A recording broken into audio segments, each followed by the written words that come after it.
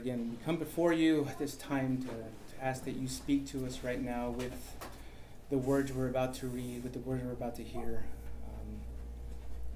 Give us the wisdom to understand it, and may those seeds be implanted deep within our hearts.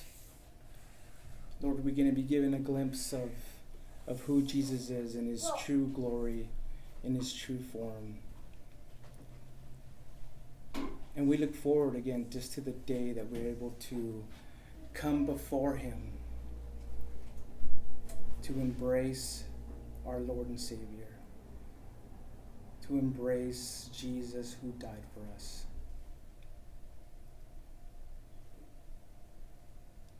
Lord, speak to us right now.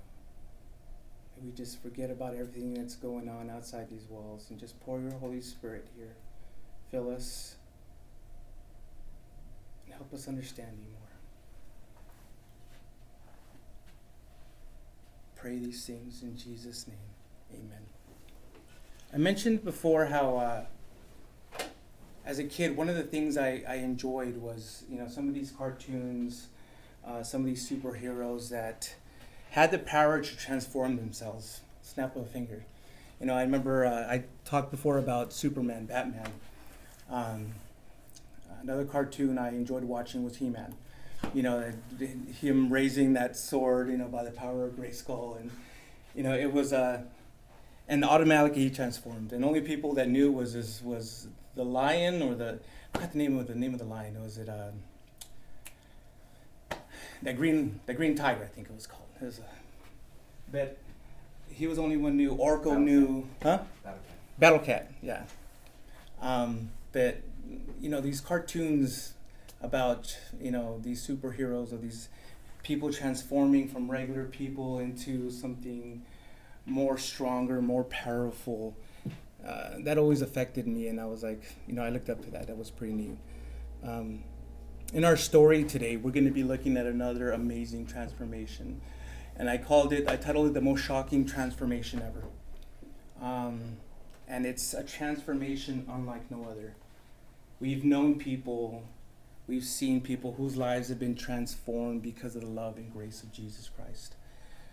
They're no longer the same person they once were, and now they've been transformed from within, and now they're just a new person. Well, here again, we're going to be reading about a story where Jesus Christ transforms. And what we're going to see is that he transforms into the full glory of who he is and who we're going to see him to be when we're face to face with him. Our passage this morning consists of Jesus, his promise, his glory, our hope, our future. We'll see how Jesus Christ kept his promise to his disciples, and how he will keep his promises to us. We will see how the disciples got a glimpse of the glory of Jesus Christ, and how and how we too will see him one day in that same glory. We'll see how those promises gives us hope. And we'll see how the promise of being in his presence gives us an unshakable hope of a future home with God. The main point of today's message is this. As God's one and only Son, Jesus has the authority to speak on God's behalf, to speak on his Father's behalf. There is no one more superior to him, and as a result, we ought to listen to him. So if you're not there in your Bibles, it's in the Bibles in front of you. It's going to be page 557, but we're going to be in Mark chapter 9, and we're going to be beginning there, and we're going to be going all the way to verse 13. So let me. I'll get into the word, and like I usually do, I'll break it down. Mark chapter 9. Starting in verse 1. Then he said to them, I assure you, there are some standing here who will not taste death until they see the kingdom of God come in power. After 6 days, Jesus took Peter, James, and John and led them up a high mountain by themselves to be alone. He was transformed in front of them, and his clothes became dazzling, extremely white, as no launderer on earth could whiten them. Elijah appeared to them with Moses, and they were talking with Jesus. Then Peter said to Jesus, Rabbi, it's good for us to be here. Let us make 3 tabernacles, one for you, one for Moses, and one for Elijah, because he did not know what he should say since they were terrified. A cloud appeared, overshadowing them, and a voice came from the cloud. This is my beloved Son. Listen to him. Then suddenly, looking around, they no longer saw anyone with him except Jesus alone. As they were coming down the mountain, he ordered them not to tell anyone what they had seen until the Son of Man had risen from the dead. They kept this word to themselves, discussing what rising from the dead meant. Then he began to question him, Why do the scribes say that Elijah must come first? Elijah does come first and restores everything, he replied. How then is it written about the Son of Man that he must suffer many things and be treated with contempt? But I tell you that Elijah really has come, and they did whatever they pleased to him, just as it was written about him. Verse picks up right where chapter 8, verse 38 left off. This here, verse 1, is Jesus' concluding statement regarding the passage we looked at last week. It was put in this particular spot in the beginning of chapter 9 in order to assist the reader easily understand what was about to happen. It was put there so it'll be a good transition for the things that we're about to see, for the things we're about to look at. There, in that first verse, Jesus says, I assure you. This phrase, used only by Jesus, is to testify the certainty and the importance of his words. It would be like me telling you, let me be clear, or I give you my word. So again, in essence, what Jesus was saying was, hey, just listen to what I'm about to tell you. Let me be clear. I'm going to give you my word. Then he proceeds to tell them, there are some standing here who will not taste death until they see the kingdom of God come in power. Jesus here wasn't talking about an earthly kingdom. He also wasn't talking about the end of days. He wasn't talking about the last days on earth when things were just going to get bad. Jesus was talking about a glimpse about the power and glory of God's kingdom. As we continue in verse 2 and 3, we see that the disciples, I'm sure, were on the edge of their seats. They were on the edge of their seats waiting for this to happen, waiting to see what Jesus was talking about when he said that some will not taste death until they see the kingdom of God come in power. Then day 1 passes, and nothing. Then day 2 passes, and nothing. Then 3 and 4 passes, and still nothing. Maybe after the 5th day of not seeing anything spectacular, they lost that sense of anticipation and allowed themselves to go back to business as usual. Now, it appears this way also on the 6th day, when Jesus decides to take Peter, James, and John up to a mountain and spend time with them to pray. Now, this wouldn't have been out of the ordinary. This wouldn't have been shocking. This wouldn't have been any different. However, what happened next was definitely extraordinary. It was definitely different, out of the ordinary. In Luke's gospel tells us that Jesus at this particular moment was praying. And as he was praying, he was transformed in front of these 3 disciples. In other translations of the same verse, it says that he was transfigured. Now, in the original Greek language, this word for transfigured, this word for transformation, is similar to the English word metamorphosis. Now, you probably learned that in science class. You probably learned about metamorphosis in science class in your schools, and were explained how a caterpillar, for instance, goes through the same process of metamorphosis in its cocoon before turning into a butterfly. This is essentially what happened to Jesus. Mark here tells us that his clothes became dazzling, extremely white, as no launderer on earth could whiten them. Now, I've heard it said that that clear is the perfection of white, but what we're talking about is a color here that's so white that even the whitest of white that you can possibly imagine, it was whiter than that. It was dazzling, like a dazzling white. Now, in Matthew's account, it says that Jesus' face shone like the sun. That is, Jesus' face was so bright that it was hard to look at. If you ever tried looking at the sun, you know what I'm talking about. That's how bright it was. What Peter, James, and John were witnessing was a miraculous display of the full glory of Jesus Christ as King over God's kingdom. See what I'm saying? What they were seeing was the full glory of Jesus as he's going to appear in God's kingdom. And this wasn't just a figment of their imagination. This was right in front of them. This would be like as if me looking at you or you looking at me, and I can just reach out and touch you and have a conversation. It was as real as that.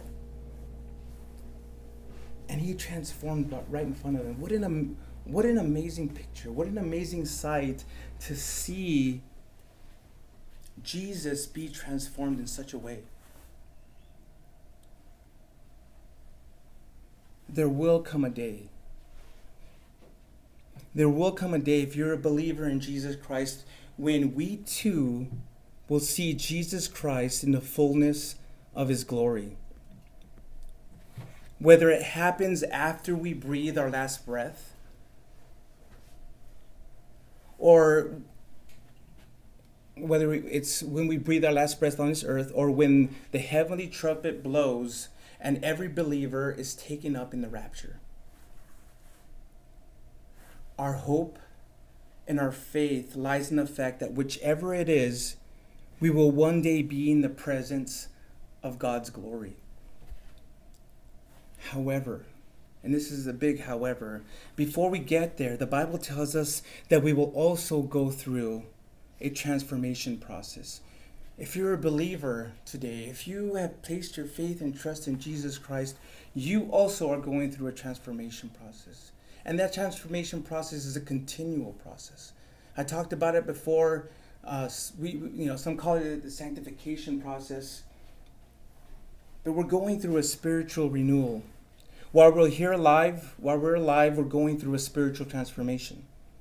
Ezekiel 36:26 says, I will give you a new heart and put a new spirit within you.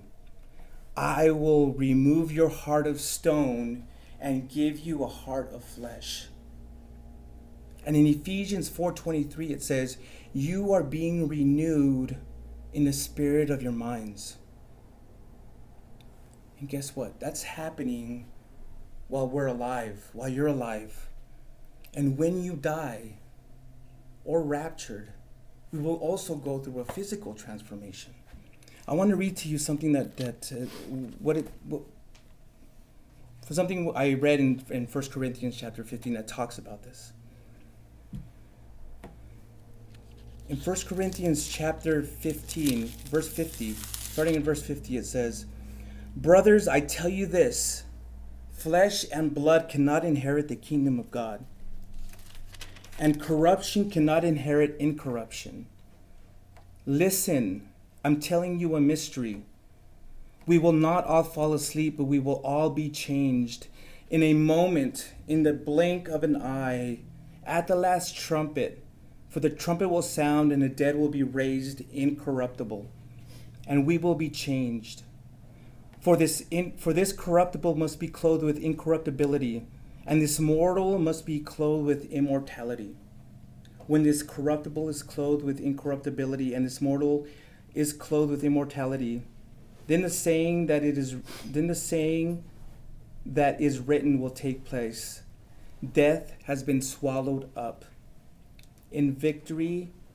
Death has been swallowed up in victory. Death, where is your victory? Death, where is your sting? Now the sting of death is sin, and the power of sin is the law. But thanks be to God who gives us the victory through our Lord Jesus Christ. We will also go through a spiritual transformation. The bodies we have now will not be the same bodies we will have in God's glory when we're in heaven. We're told that these are also just mere tents, that our bodies are like seeds. These bodies are wasting away. But what the glory that awaits us, the glory that's waiting for us in heaven, is far more superior, is far more better than what we are now. On that day, our transformation will be complete. And not only will we be with Jesus, not only will we be with him, but we will also be like him. Listen carefully to what John wrote in 1 John chapter 3. He says, "Dear friends, we are God's children now, and what we will be has not yet been revealed. We know that when he appears, we will be like him, because we will see him as he is.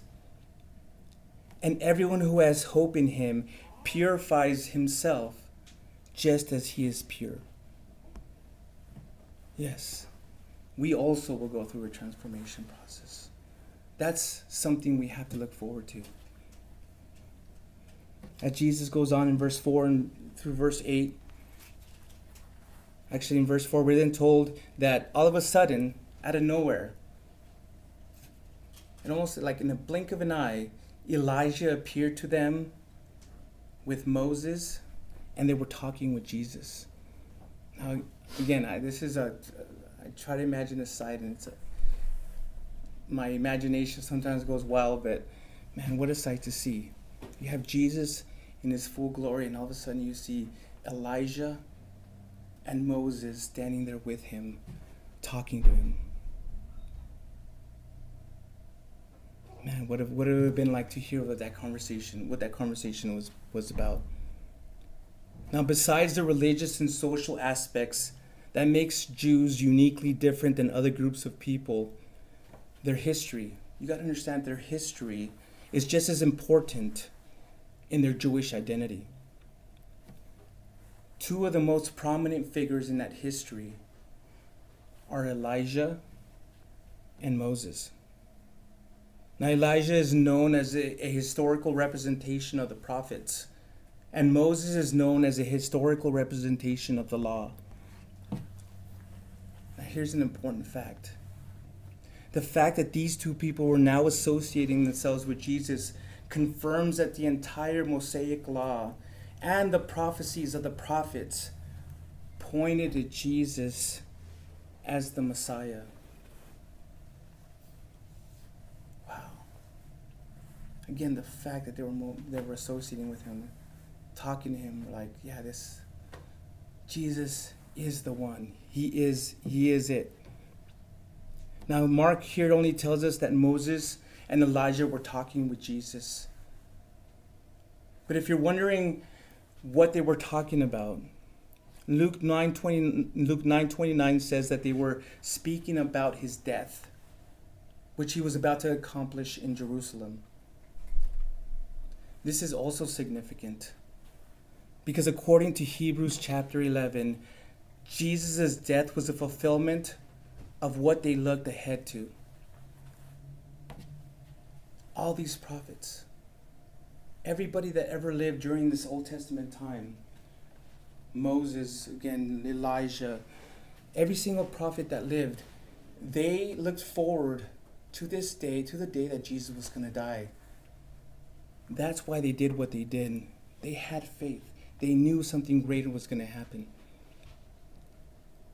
And again, not just Moses and Elijah, but all those other people that are mentioned in the Hall of Faith in Hebrews chapter 11. They looked forward to Jesus. They knew that the Messiah was going to come. Well, from there we're told at the end of verse 6 that these 3 disciples were terrified and in this state of shock, in this state of terror that they were in, seeing Jesus and Elijah and Moses there. In that state of shock, Peter blurts out the first thing that comes to mind. He says, "Rabbi, it's good for us to be here. Let us make 3 tabernacles, one for you, one for Moses, and one for Elijah." Now, if you don't know what a tabernacle is, it's a temporary tent that kept in something sacred, something holy. So in other words, Peter was saying, Jesus, this is awesome. This is great that we're here. Let's give me permission. Let's go make 3 holy houses for the 3 of you. Let me make a holy house for Moses. Let me make a holy house for Elijah. Let me make a holy house for you. And what he was actually doing was he was essentially putting Jesus in the same plane as the law and the prophets. And as we know by now, Jesus is far more superior to that. He is the completion of the law. And he is what the prophets spoke about. He is who the prophets were pointing to. Now here's one of those instances where I can relate to Peter. Now I've definitely have said some really dumb things without thinking about them. I've said some really stupid things as well without thinking about it. I mean, I've been there. I know what that's like. If you don't believe me, you can talk to my wife afterwards, and she could probably tell you. She could probably tell you about some of the things I've said without thinking about it, some of the things I've done without thinking about it. But if you do talk to her, make sure you tell her when I'm not around, because it's just going to be embarrassing. But the thing is, I bet I'm not alone. How many times have you said things without thinking about it, without thinking twice about it, without just, you acted impulsively, or you've said something completely just without actually meaning it? Thing is, we often get into trouble when we speak like Peter, not knowing what to say, or when we speak out of fear. When you find yourself in a situation where God is trying to show you something, the best thing to do is to stay silent and just wait.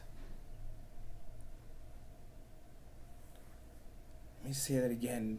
When you find yourself in a situation where God is trying to show you something, the best thing to do is stay silent and just wait. Don't act on your feelings or say the first thing that comes to mind. When you do that, you risk losing the lesson that God is trying to show you. When you act impulsively, you also run a dangerous risk of contradicting God. Just because it seems or it feels right, it doesn't mean that it's right for him. Proverbs 14:12 says, "There is a way that seems right to a man, but its end is the way to death." Now I have to clarify something. I have to be clear, and I have to say that in this situation, Peter spoke from his boldness and his enthusiasm. And I think the church needs more of that.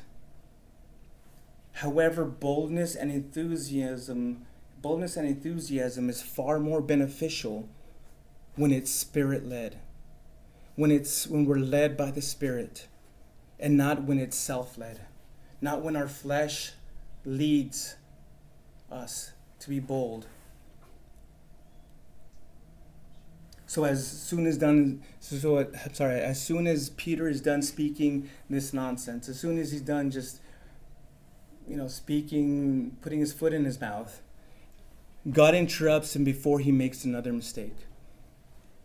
And how does he interrupt them? We see in verse right here,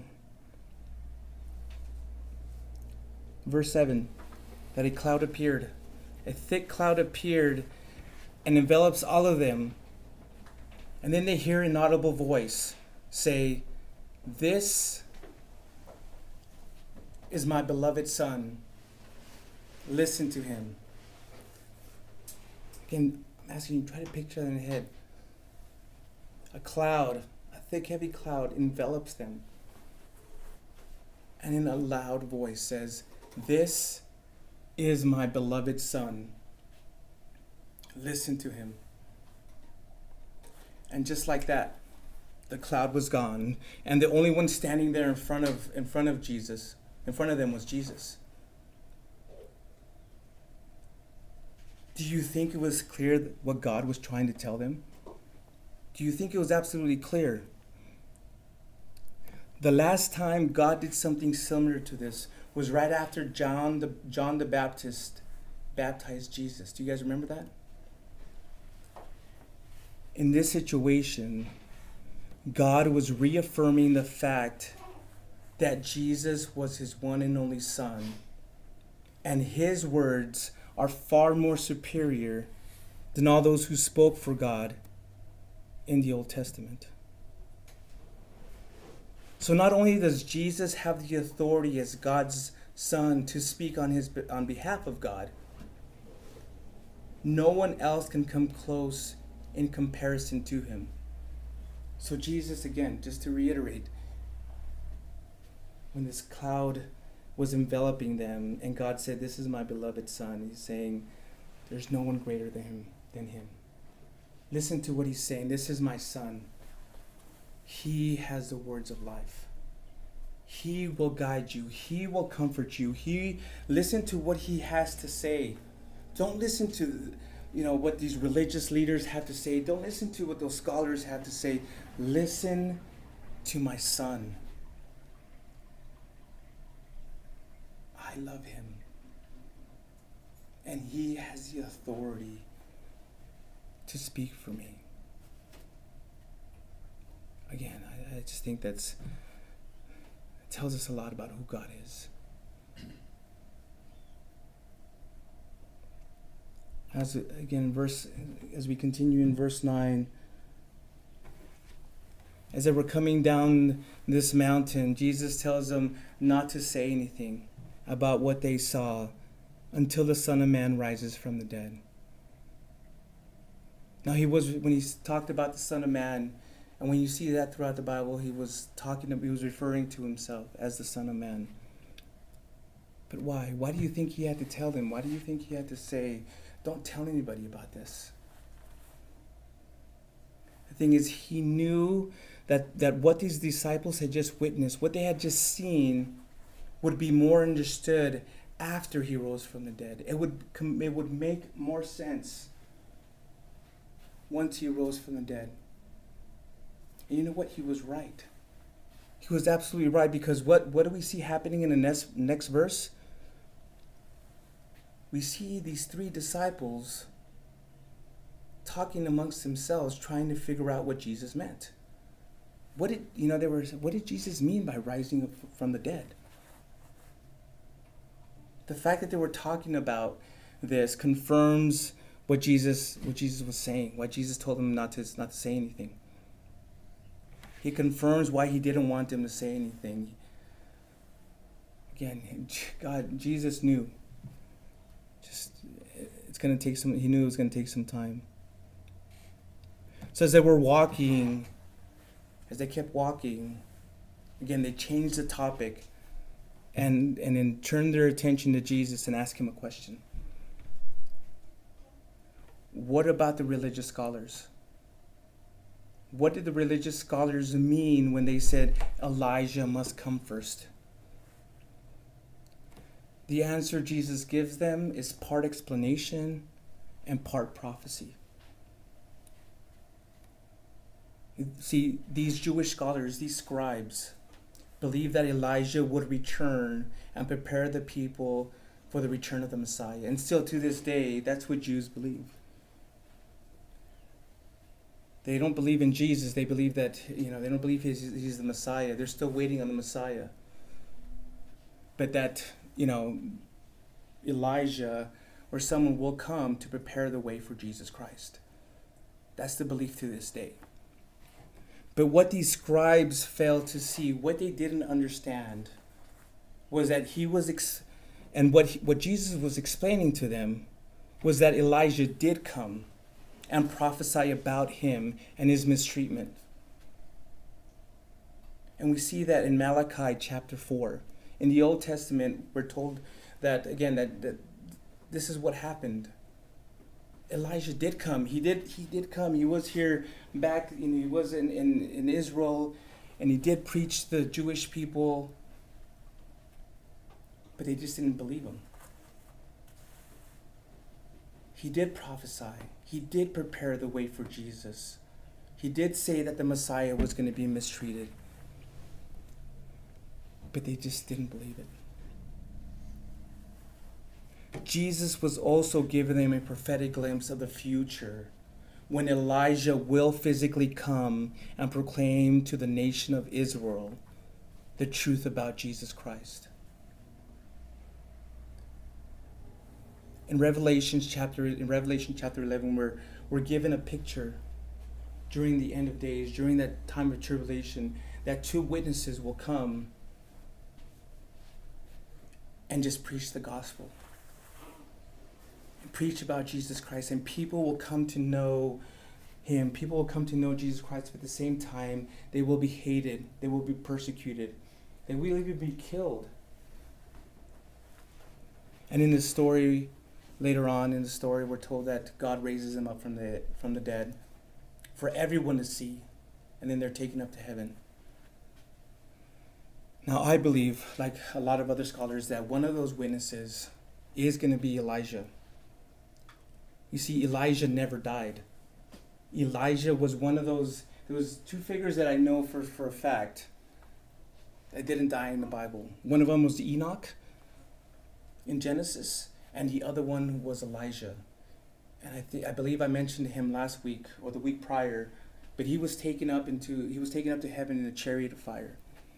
He never died.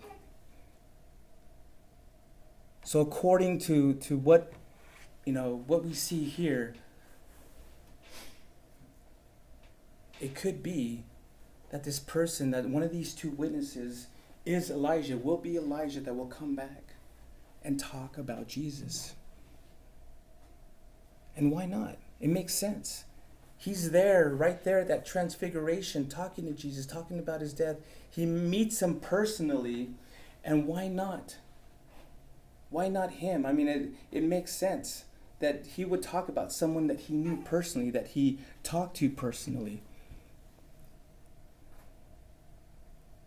Again, I think that this is, a picture of of future events. That Elijah will come and prepare the people of Israel for Jesus, for Christ's second coming. Now, as I begin to close, I mentioned earlier that one day we will also see Jesus Christ in that same exact glory that the disciples had seen. We don't know exactly when that day will come. Nobody does. Anybody who claims to tell you, I know the exact date and time of Jesus' return, is only fooling you, is only lying to you. Don't believe that person. In fact, run as far away and as fast as you can away from that person, because nobody knows. But in the meantime, we still must live as though he may come at any second. I read to you that passage from 1 Corinthians, and it says, in a twinkling of an eye, it can happen this moment, this very instant, and a second from now, it can happen tomorrow, it can happen. Are you ready for that? Are you ready for when Jesus does come and takes us home to be with him? whether it is in death or whether it is in the rapture. Are you ready? We're told. Jesus tells us to watch.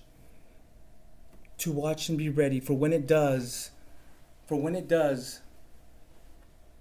because no matter how long it takes, he will come. It'll be soon. But we have to keep an eye out for that. We must be ready for when it does. So what do we do in the meantime? What do we do? In the meantime, we must continue to hold on to the promises of Jesus. Did you know that before Jesus died on the cross, he said this: "Your heart must not be troubled. Believe in God, believe in me, believe also in me. In my Father's house are many dwelling places. If not, I would have told you. I'm going away to prepare a place for you. If I go away and prepare a place for you, I will come back and receive you to myself, so that where I am, you may be also." So continue to hold on to those promises of Jesus. Also, in the meantime, we must continue to allow the Holy Spirit to transform us from within to prepare us for that moment. In Philippians chapter 1, verse 6, it says, "I am sure of this, that he who started a good work in you will carry it on to completion until the day of Jesus Christ." When you accept Jesus Christ as your Lord and Savior, this Holy Spirit comes and dwells within you, and he starts to transform you. He starts to transform you from within. And your perceptions, the way you look at the world, the way you look at people will begin to change, will begin to take shape. You will begin to see people as Jesus sees them. No matter how bad or how wrong they've done things, no matter what they've, whether it's a coworker or a schoolwork, or someone you go to school with, or whether it's someone close to you, that Holy Spirit changes the way you see them. And no longer will you see them with the vision of the world, with hatred and contempt. But you will start seeing them with love and compassion. So in the meantime, we must allow the Holy Spirit to do that.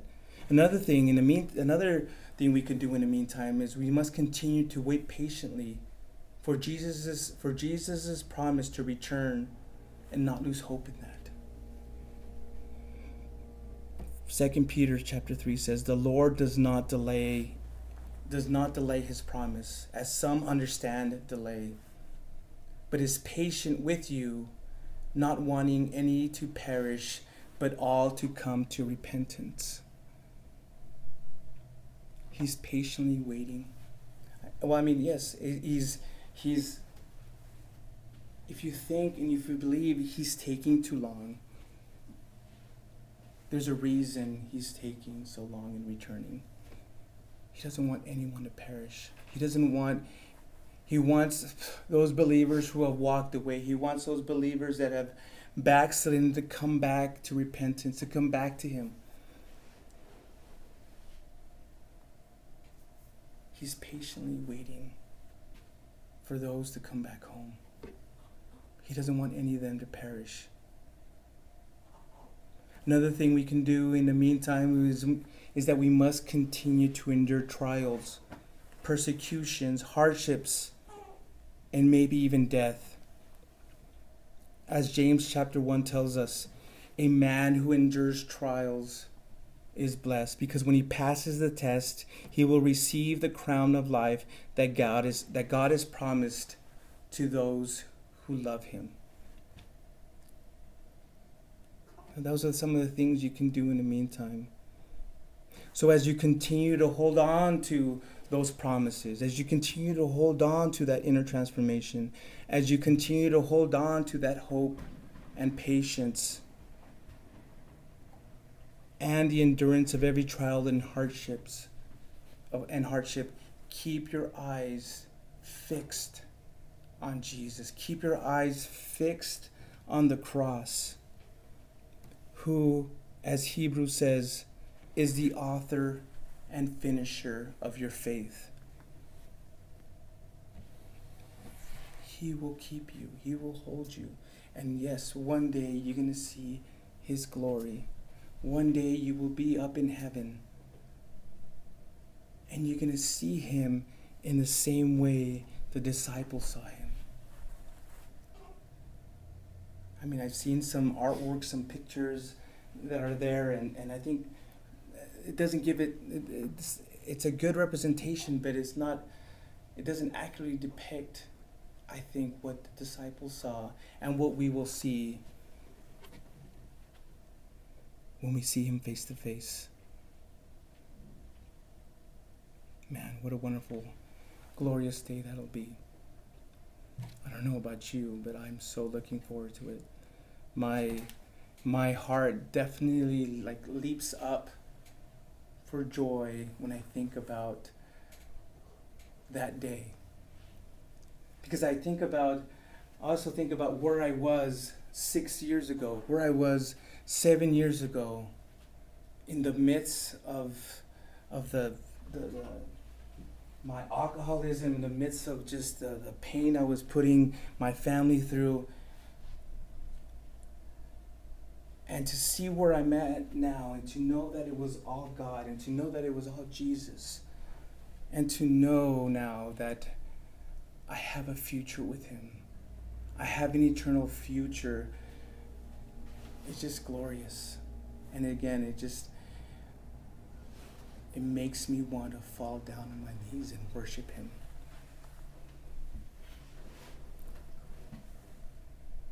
He's already transformed me. He's already transformed me. He is transforming me. And I know that a day will come where he will finally physically transform me as well.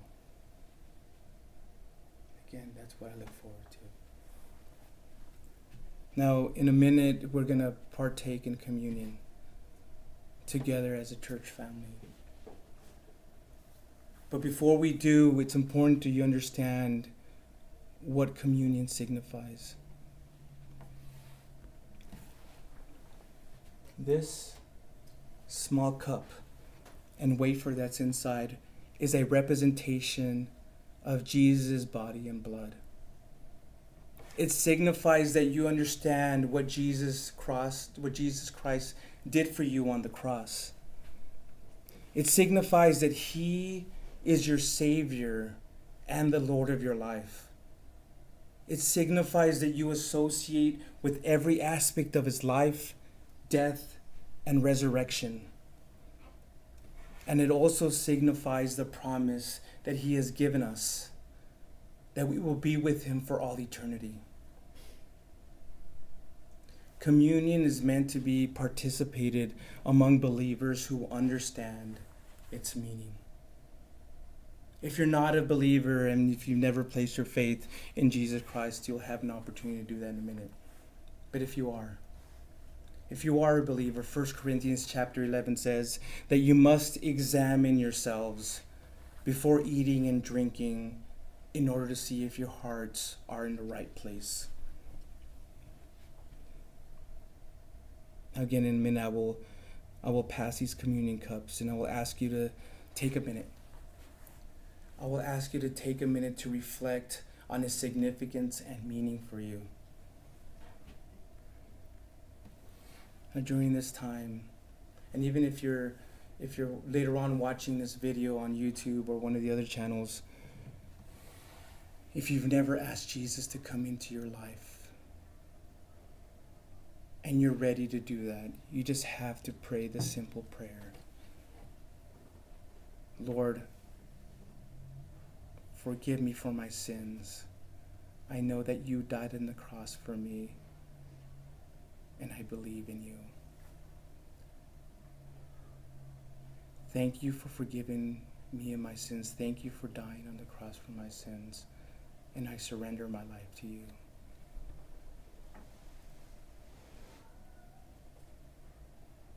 It's a simple prayer as that.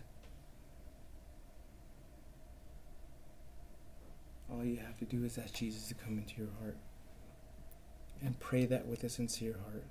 If you are a believer and have been struggling with sin, take this minute to ask for forgiveness and make your heart right with God. Whatever it is that you've done, no matter how far away you've walked, no matter how bad you've blown it, He will forgive you. In His love and compassion for you, He will forgive you. Jesus died for every single one of your sins. And there's absolutely not a single thing that you can do that can remove that can take that away. So again, I'm going to pass these cups, and I'm going to give you, again, some time just to reflect, to meditate, to think about its significance.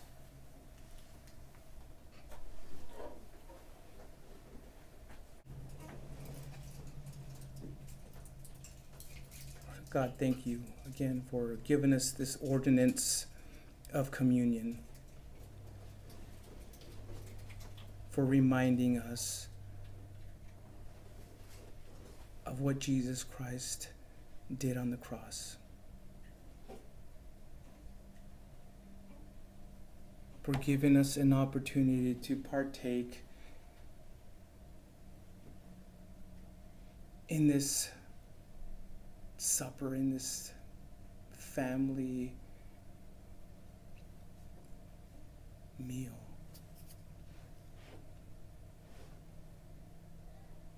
Lord, we know that other churches and other Christians worldwide are celebrating the same thing, Lord. And we are honored that we have that same opportunity.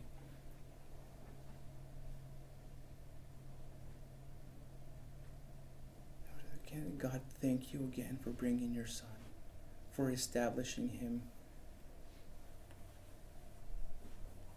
Lord, we want to listen to him. We want him to be the Lord and Savior of our lives. Give us the strength, Lord.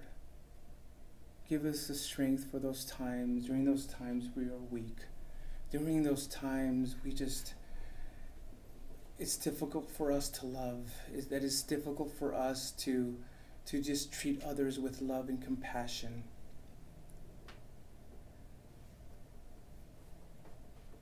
Give us the strength to endure during trials and during persecutions.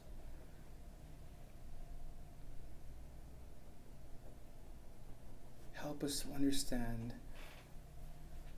that nothing this world throws at us can compare to the amazing and wonderful glory that awaits us.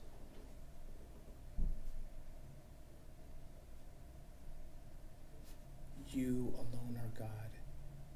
You alone are our Savior.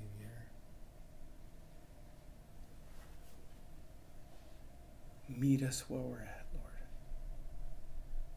And just continue to transform us from within. Make us more into the image of your Son. Bless this day, Lord. Bless this time. May we just enjoy each other's company. May our conversations be fruitful. May they be a blessing. And may we just be a blessing as after we leave this room as well, Lord. May everyone outside these walls see Christ in us. Watch over our families. Watch over our friends. Lord, come soon. We love you and we adore you. We pray all these things in Jesus' name. Amen.